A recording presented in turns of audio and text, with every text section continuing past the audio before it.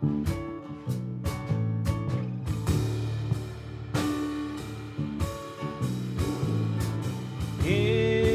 hit a rough patch again, old friend.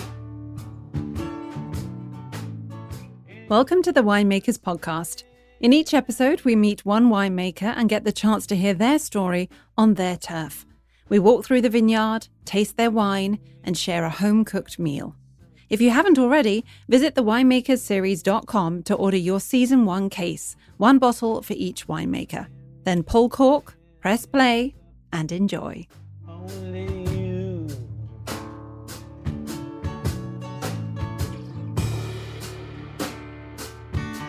You're only Mark Adams of Ledge is a local farmer that couldn't wait to leave Paso and pursue his dreams of being a musician.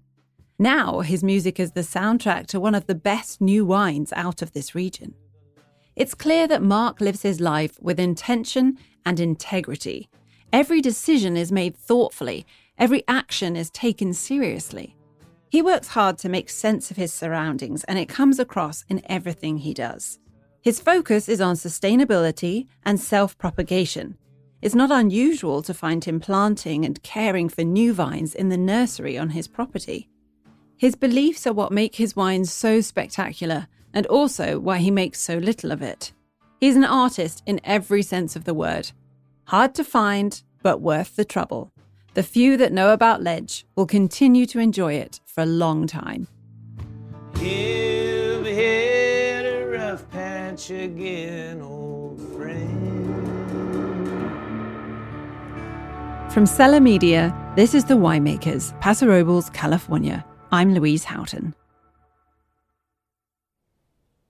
Mark still has the look of that LA music guy he once was. Wild hair, cool demeanor, moves to a rhythm that comes from within. I meet him in the house he grew up in, perched on a ledge, which inspired the name of his label. It's rustic and quaint, with a fantastic brick wall surrounding an open log fireplace. He now lives here with his wife and daughter. I thought we were coming here for wine, but we got so much more. All of the music in this episode is by the Mark Adams Band, and much of it was recorded in Mark's living room during our visit. So were you playing music before you went down to Los Angeles?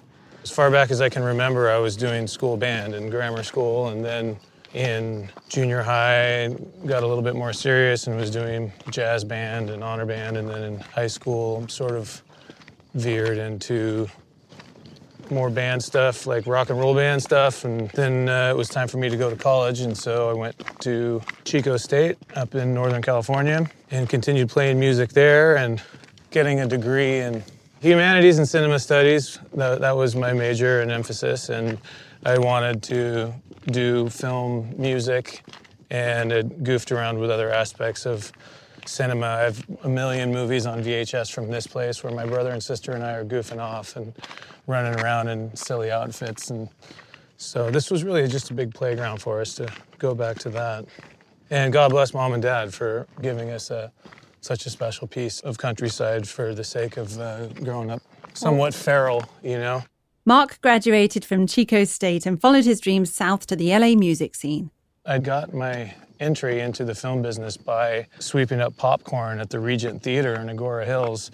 It was a theater owned by a production company, and I worked my way into being a PA on the set of, I think the first movie was called Murder Cycle or something like that. It was a horror movie about a freaky motorcycle rider or something. I don't even recall exactly what it was, but went from B movie to B movie for a number of years, and then I got a job in the sound department at Sony Pictures about 3-4 years before I moved back here, realizing that I didn't want to be in Los Angeles anymore. I had hoped to do something with my life that could earn enough money to hopefully purchase something like this. And as the years went on and living in Los Angeles got more and more expensive, I knew that it was going to be a lifetime of the golden handcuffs before I could potentially get something anywhere near this. So I asked Mom and Dad's permission to come back and take a crack at planting vines.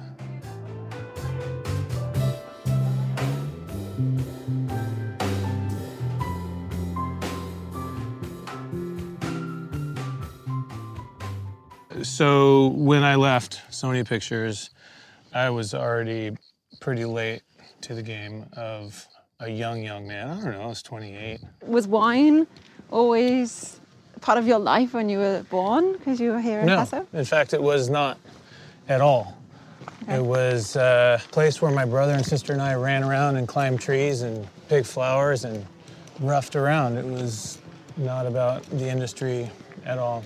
And in fact, I hope to maintain basic sustainability here. I don't have a lot of real lofty goals with regard to what this becomes with regard to wine or ledge or anything. It's just someplace that I feel lucky to continue to be a part of and to grow grapes and raise a family and be myself. Where's my town now?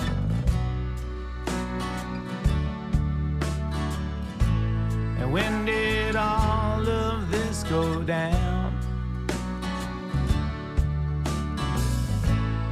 Where's my town now?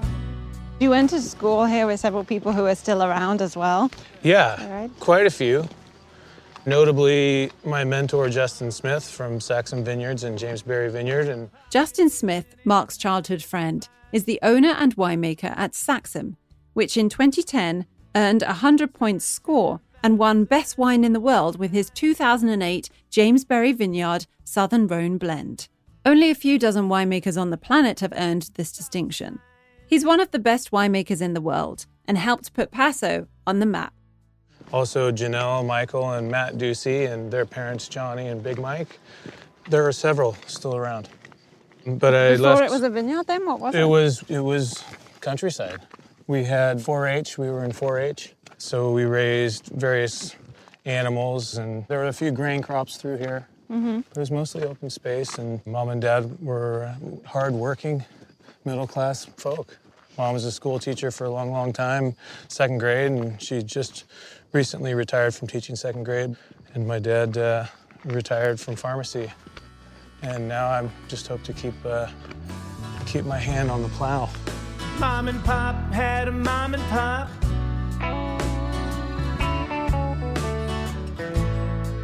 And Uncle Louie had an auto shop. So the way back Yeah. was realizing that I wanted to get my hands dirty. I wanted to be part of this place any way I could. And I was willing to do anything just to have the opportunity to come back home and lend a hand. So I asked the advice of Justin Smith, who had been at winemaking and wine growing for about 10 years already, I think. If not, well, his whole life, ever since his folks planted. I wanted to not copy what everyone else was doing up here. Mm-hmm. And it was still relatively under the radar to do Rhone varietals here. So when I'd been given the advice to jump into maybe some Rhones, I collected cuttings for this block here, which is the first block I planted. With the help of a few college friends, I took cuttings from a neighboring vineyard, namely James Berry Vineyard, and put about 4,000 of them under my basement during the dormant season. Brought them out in April 2005, and then proceeded to clip each one down to size over the course of about a week. And it was a good rainy year, but there was none of this steel in here. It was all just a little bit of irrigation hose and plants. And as you can see, I've got a decent amount of missing teeth in here. And that was because it was a 1 or 2 person operation all the time. What do you mean, missing teeth? Well, there's a missing vine there, there's a missing vine there, there's a missing vine there. Okay. And so when I pulled up the drip line, it offset when I did these posts next, and then we did end posts, and we learned really quickly how difficult farming is, especially if you try to put 4 acres in and do it all by yourself without much knowledge of how to keep it going. The Winemakers Podcast is supported by Winerist.com. Winerist.com is dedicated to making your wine and food travel simple. Discover experiences in over 130 destinations worldwide that are curated to fulfill all your wine and food dreams. You've heard from the experts. Now explore the regions that inspire them with Winerist.com.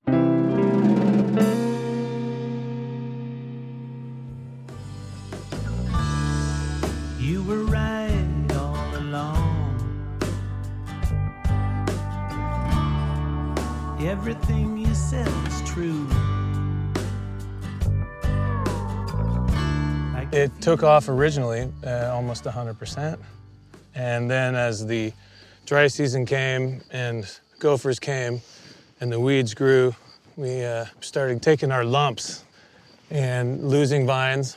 But I like wine growing and winemaking for a lot of reasons, but one of my favorite things about growing grapes is that it's sort of a survival of the fittest, where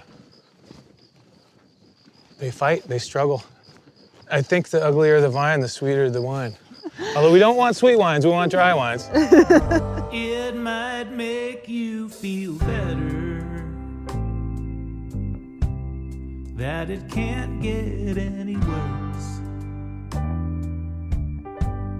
Let the poison drain out. So Justin has really coached you and taken you under his wing and told you everything he knows. I doubt he's told me everything he knows. In fact, I'm certain he hasn't, but he has definitely been a guiding force in everything that Ledge has done. When you're helping him out at Saxon? He's a good friend. I started helping him out around 2004 and planted this place just after. And so these are 13-year-old guys here. This lunker, this was a stick. It was a stick that we just put in the ground. And now it's this glorious vine. Old looking. Does look but old. It's only 13 years old. We're in heavy clay down here, so the water retention's good. You notice there's no irrigation set up here, so we're dry farming this block. So I'm experimenting with all kinds of different things, and none of them are necessarily right. Yeah. But how tight these are, this will become a jungle with its own microclimate here, this block. It'll get misty right here in ways that just 20 feet away will not. There'll be so much happening here. But these are both Syrah. Same one. This is a baby of the Bone Rock Terraces up over there, and this is a baby of the first Ledge block here. So that's the grandparent, this is the parent, and this is the baby. I wouldn't be able to farm this place if I had to use heavy irrigation and certified rootstock and all these things that big-time farmers have. It would just be an impossibility. I knew that relatively soon after we planted this with literally nothing. I had a couple of years where I was counting on unemployment, and working for trade and things like this. Try to break free from the curse. They may know how you're feeling, but that won't heal your heart. You're spilling with them. And was it the clay soil that made you decide that you wanted to grow Syrah, or is there another reason you chose that grape? No, it was just the only thing I knew, and I knew that I enjoyed the wines that came from Jamesbury Vineyard, and that was my schoolhouse. And, you write what you know, and I knew Rhones, and we're aware because of our proximity to the ocean and the altitude and the soil types. So this is heavy clay here, and that's sandy soils here. And we know that Rhones, especially Grenache, which is that block right across the way, Grenache like sand, Chateau Rayas and Chateau Lenerth in France and Châteauneuf-du-Pape, they have sandy soils, and it's tried and true. It's been tested over centuries elsewhere. I don't know if it's the smartest thing in the world to do, but I'm not giving up. Let it rain,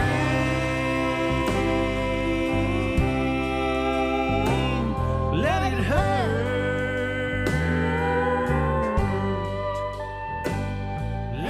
And over here we've got a block of Grenache, and Grenache adds a lot of sweetness and some good tannic structure, and Syrah is all-around, like a tenor. and the soprano would be your Grenache over here, sweet and bright and uplifting. And I like the comparisons to music. It works. It works. And let it all rain down. Let it all rain down. You've now walked into what you call the nursery. Yeah. So I've had easily a half dozen nurseries in various spots here, and I've settled on this galvanized steel trough and other raised bed scenarios for the cuttings, mostly because of my fight with gophers. They'll get under anything, as people know. And this is a way to protect these cuttings from attack from down under. So we want them to push the roots this year and quite possibly another year. So we have a big fat root ball underneath these guys.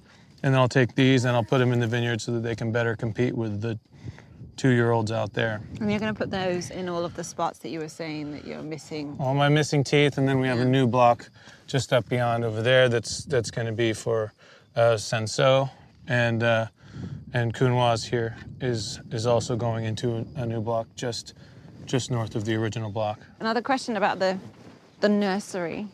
Yeah. And that is really why you have one, because as I understand it, so many of the people just buy this part themselves to be able to plant. You know, why is it so important to you that you grow it yourself here, nurture it? I like the fact that it's sustainable. I like the challenge of forming the roots myself. I'm comforted by the idea that I know exactly where they come from, and they already have a sense of place. This Grenache is going off. Yeah, I mean I can stand here and help you. Yeah, they're all pushing clusters right now, and they're not even 2 months old. So that's a good sign. They're happy. They want to make good wines. So that's the reason why I like to own root. It's also a real true expression of own rooting, dry farming, organic farming. It's all a real true expression of the soil. As you step out and risk it all.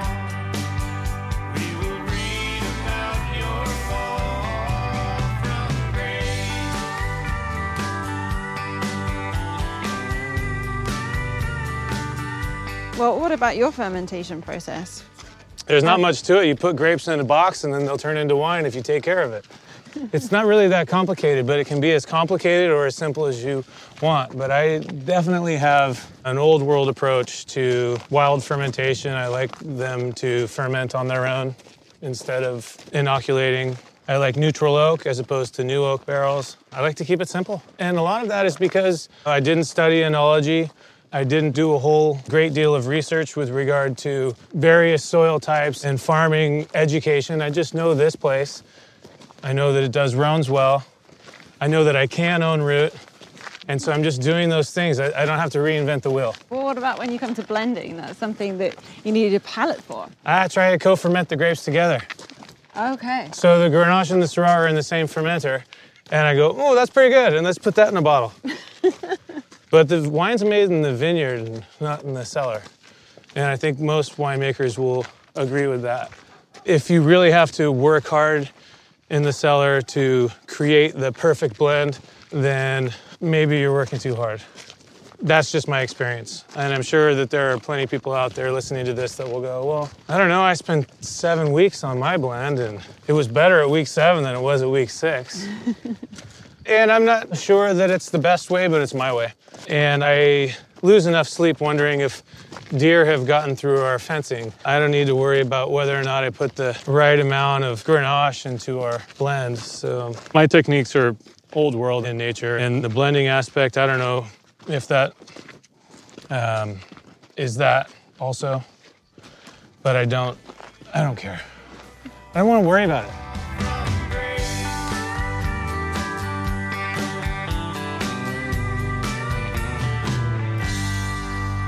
You also have to consider the fact that I'm working with minuscule amounts of wine. How many acres do you have here? We have 15 planted and 40 total. And 15's getting close to being my max. How many bottles does that make? Well, what it will make and what it's currently making, we're in the 300 cases realm. And how many people do you have working with you here? It's my wife and I run the business, and I'm in the cellar, and I've got a hand here, Celso, that you met on his way out. So that's essentially the Ledge team. This is the story of how I met my wife. It was singles night and I was out of luck, but my friend got a call, he was getting hooked up.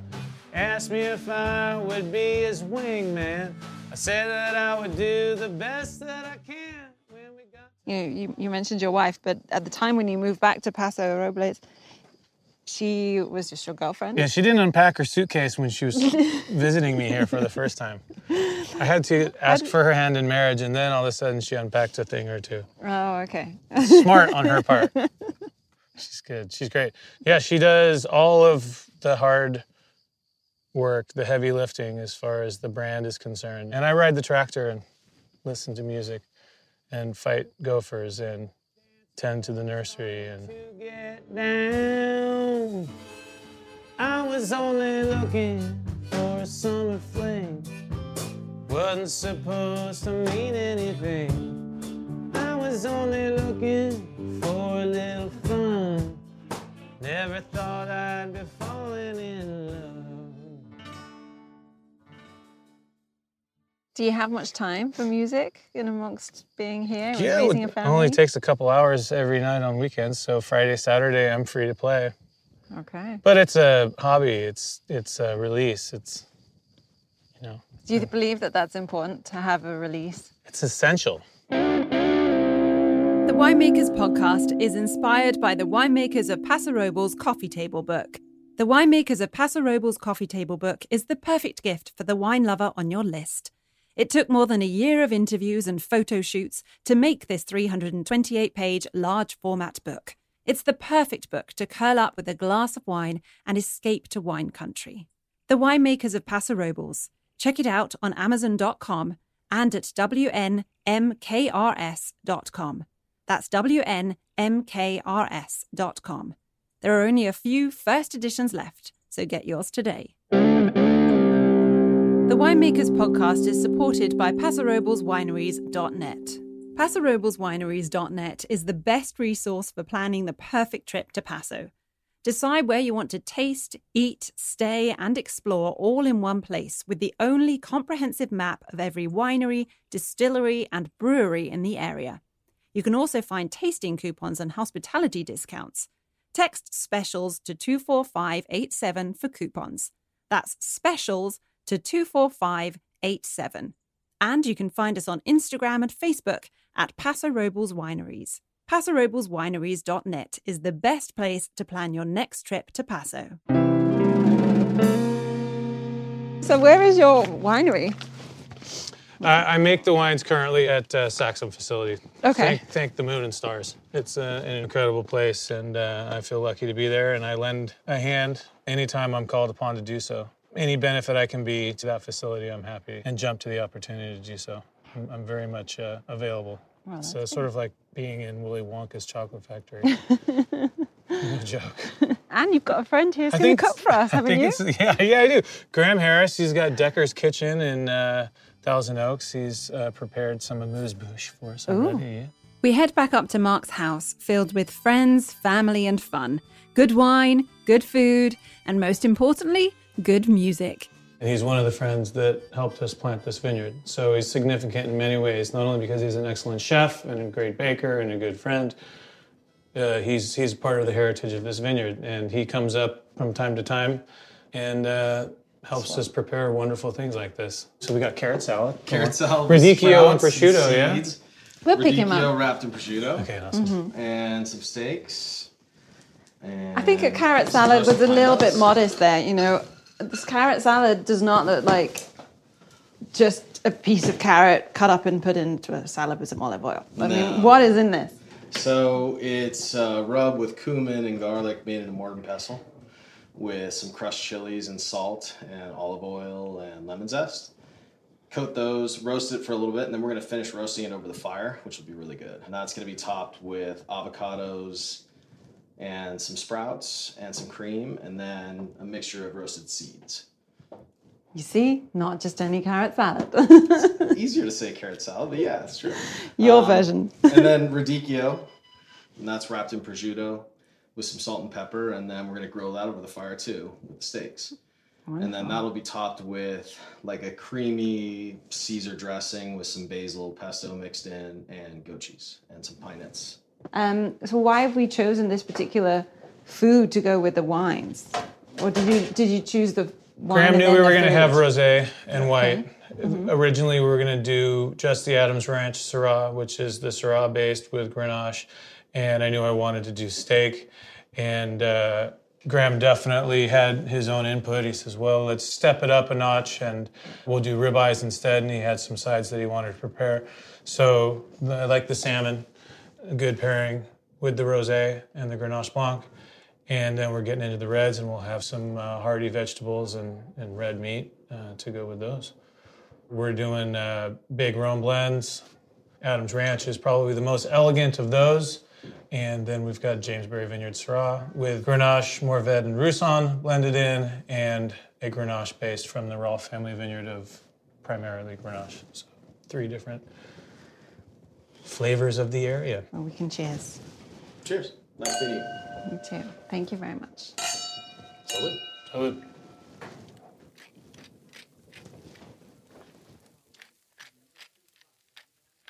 Tell me with the Grenache what I'm getting here in terms of notes. Well, I prefer to say that you get what you get. I don't really appreciate it when somebody tells me what I'm going to taste in a wine. Okay. I think that everyone has their own sense of taste and that they should trust their instincts on what they like, what they're getting. If they can't put a finger on whether it is caraway or dried strawberry or cassis or whatever it is, then that's not only okay, but it's great. If you're enjoying what's in your glass and you can't put a finger on what fancy word to call it, or if you can't quite pronounce the wine on a menu, just go like this to the sommelier. I want that one. Let's try that. Or ask for advice from a sommelier or whatever it is, but it shouldn't be stuffy. You should never feel intimidated by drinking fermented grape juice. People have been doing it for thousands and thousands of years. When the water was too dirty to drink, they drank wine. And I don't think they worried about what they were getting in the aroma. So love it. And I think with regard to what you're getting in Grenache is you're getting a lot of luscious fruit that can cover a great many different flavor indicators. And what about these labels? Our new releases, we now put some fancy pants foil on there so that they shine a little bit. I just thought that was because it was the rosé. Yeah. Well, the Grenache Blanc is silver. And we're not sure what we're going to do with the reds, but it is a romantic depiction of the ledge that we were out walking on earlier, in that we're looking at the ledge and it just drops off pretty dramatically just over the property line. So that's why we call it ledge. It's a flat piece of property all up here where all the vineyards are, and then it drops down to the main thoroughfare, Vineyard Drive. And then on the opposite of Vineyard Drive, the soils change. So the significance of that is that we're taking risks. It's geological. It is physically looking like a ledge. It is. So you are on the edge. Oh yeah, As well. taking so many risks, man. It worked for us, and we were surprised to see that it was a trademark that hadn't been taken.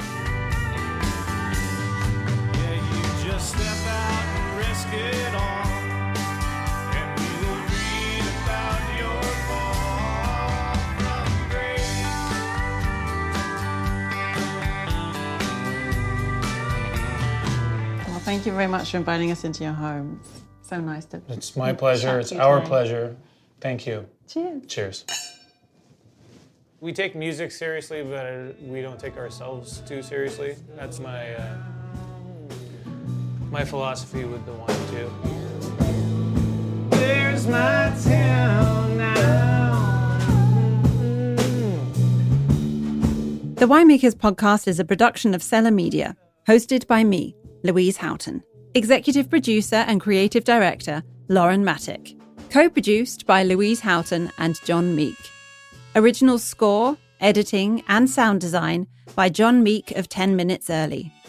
Live sound engineering by Dean Lee. Additional editing by Miguel Coez of the Music Interval Theory Academy. And additional sound engineering by Brian Vasquez. The Winemakers series was created by Julia Perez. For show notes, links, and more, please visit wnmkrs.com/podcast. Follow us on Facebook and Instagram at The Winemakers Series. And please subscribe, share, and rate us on iTunes.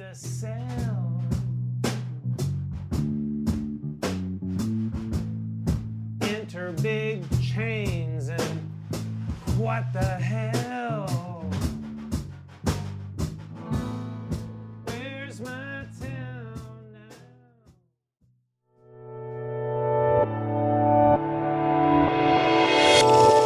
now? Cellar Media.